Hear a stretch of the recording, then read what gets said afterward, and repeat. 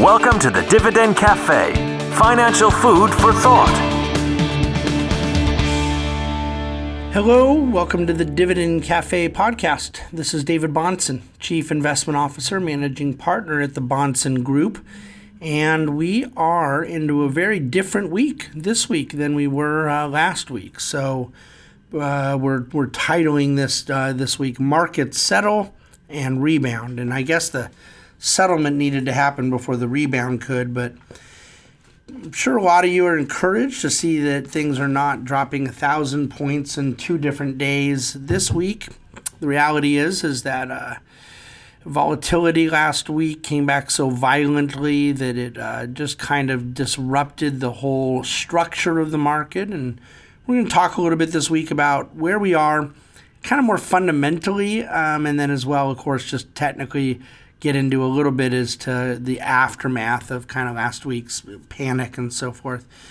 So let me do this. I do need to encourage everyone to go to dividendcafe.com, and a lot of times I want the podcast to be totally adequate, but this week more than a lot of weeks, I mean, there's always charts, but this week there's a few different, I think 4 different charts that I think are really useful to your processing of what we're trying to get into.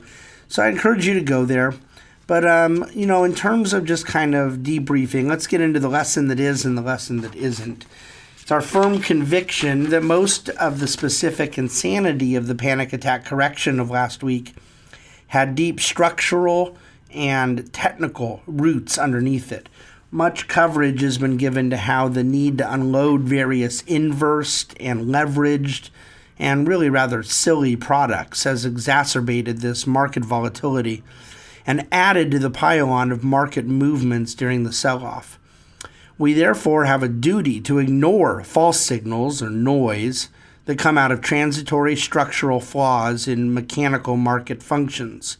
Now, it's not to say that there's not a greater narrative at play across capital markets, perhaps less relevant to the specific violence of down 1,000-point days, but very relevant to how one wants to be positioned as an investor.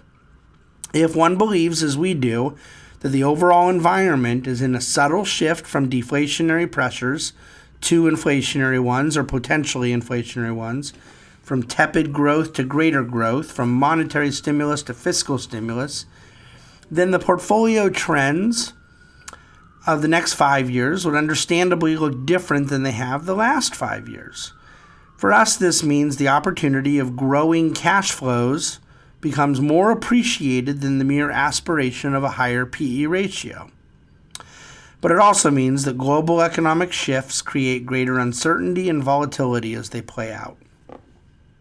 Survey says, if you accept that the major thing that will move markets for now is either the news about inflation or concerns about potential inflation, the consumer price index figure for January was probably of great interest. The index rose 0.5% in January versus 0.3% expected. This amounted to a 2.1% increase versus a year ago in consumer prices. Energy prices were up 3% in the month of January, year over year. Food prices only 0.3%, although that's actually a pretty significant move for food. Interestingly, hourly earnings were down, but core prices were on the rise. In our view, that 2018 will amount to a paradigm shift in conversation around inflation and inflation expectations is well in play. But let's be clear. We're nowhere near ready to say that this means inflation is back and staring us in the face. The numbers were not at all daunting year over year, and markets were up 250 points the day of the CPI release, which was Wednesday. We know short-term conversation about inflation has created tremendous market sensitivity, but we're also cognizant of the fact that most central banks of the world, including our own, have spent a decade trying to create inflation unsuccessfully. The biggest issue we have to deal with is that conversation about inflation is not the same thing as inflation, and higher wages most certainly do not cause inflation. Flawed economic ideology is behind a lot of this confusion, but an all-weather portfolio approach has never looked so wise to us. History and volatility. I'm more sympathetic than you might think I am to the fact that what has happened frequently in the past doesn't have a lot of bearing on how we feel about the present. Nevertheless, my job is to present facts and data that have a bearing on you as an investor, even if they're insufficient in therapeutic value. The fact of the matter is that we have had unnaturally low volatility for a long, long time, and in the last couple of weeks have gone to a supernatural increase in volatility. We were overdue for this, and yet it quite quickly became overdone. Enough about markets. Let's talk economics. Q1 real GDP growth is projected to be up.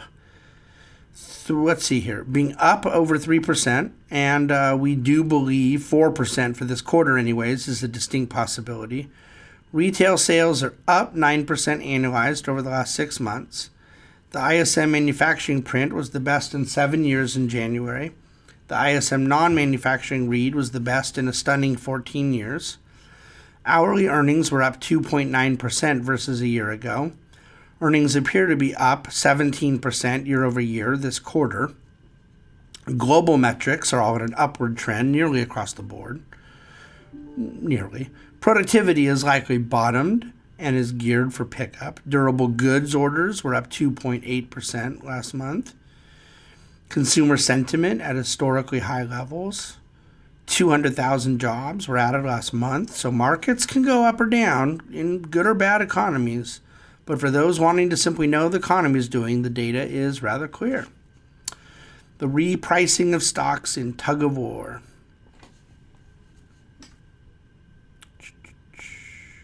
There seems to be two conflicting forces that are and will call for a repricing of stocks in the months ahead. One is the higher bond yields we see taking hold in response to potentially higher inflation expectations and tighter monetary policy. A higher interest rate compresses equity premium for obvious reasons. The second is the higher volatility environment for stocks relative to the low volatility environment we've been in.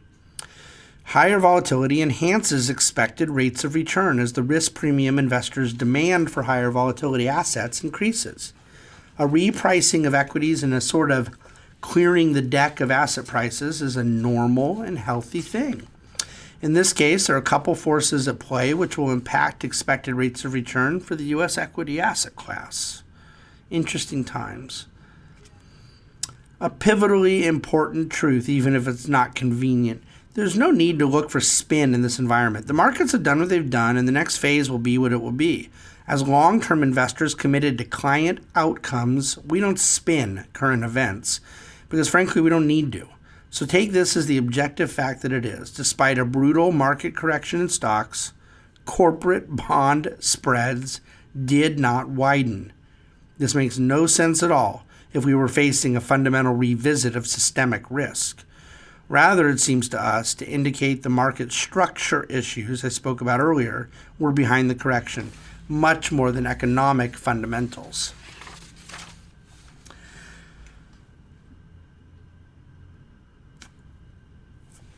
I will push back, by the way, as long as there is still a reporter uttering what virtually all economists know is false, and that is that higher wages cause inflation. The theory is that as employees start getting paid more, they go out and spend more, which pushes up demand, and then that causes producers to raise prices. Then everyone else catches on, and voila, higher prices everywhere, inflation. But there are so many flaws in this thinking, it fails on its face. Inflation is an aggregate price level across society. Wages are one aspect of a complex economy and exist within the context of competition for labor, supply and demand, a whole host of factors. An increase in money supply above and beyond the increase in goods and services is inflation. Employers and employees cannot create inflation, they can only respond to it. The behavioral reminder, the $29 billion, billion, of net money that was sold from retail equity mutual funds last week has all the evidence of being classic weak hands money. What do I mean by that? I mean people that were convinced not to be in stocks at Dow 18,000 or Dow 20,000 or Dow 25,000, then came back in at 26,500. Upon the first bout of volatility jumped out. I've written about these second order, third order effects of market timing before. First, people are mad about their own exit timing. Then they're mad about their re-entry timing. And then they become incapable of reasoned decision making. It happens over and over and over again. What is the behavioral remedy? Avoid painful third, fourth, and fifth dominoes by never tipping over the first domino. Market timing is a fool's errand and makes for weak hands when finally invested in stocks. And no one with weak hands will ever survive invested in equities. And by the way, as for the theory that it was mutual funds last week that had all the volatility and downside issues, which they certainly did, note that in the ETF sector, passively, you had the biggest level of redemption in the history of the ETF space. 8% being withdrawn from the SPY, the spider for the S&P 500. Just crazy. I'm going to skip the section about backwardation in the VIX. It's a little complicated to get into. A very funny tweet I quote this week. Stock market rallies 300%, and then it drops 10%, and then a perma bear says, I was right. It happens all the time.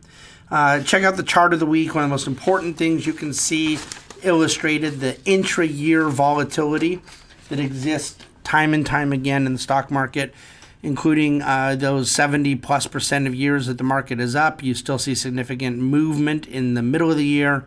It's not uncommon. What is uncommon is what we had last year. I've repeated it, but you see a chart there, very important. I'm going to leave it there for the Dividend Cafe podcast this week. We'll see what next week holds. You have a Monday holiday, so a little bit shorter of a week. And of course, you never even know how this week will end up by the time you're hearing this, but all systems are a go right now with this little weekly rebound versus last week, and this is what we do at the Bahnsen Group. So you have any questions, you reach out to us anytime. We're here for you, working away, completely engaged, committed to being as intellectually prepared as we want you to be behaviorally prepared in dealing with the challenges of investing. Thank you for listening to Dividend Cafe.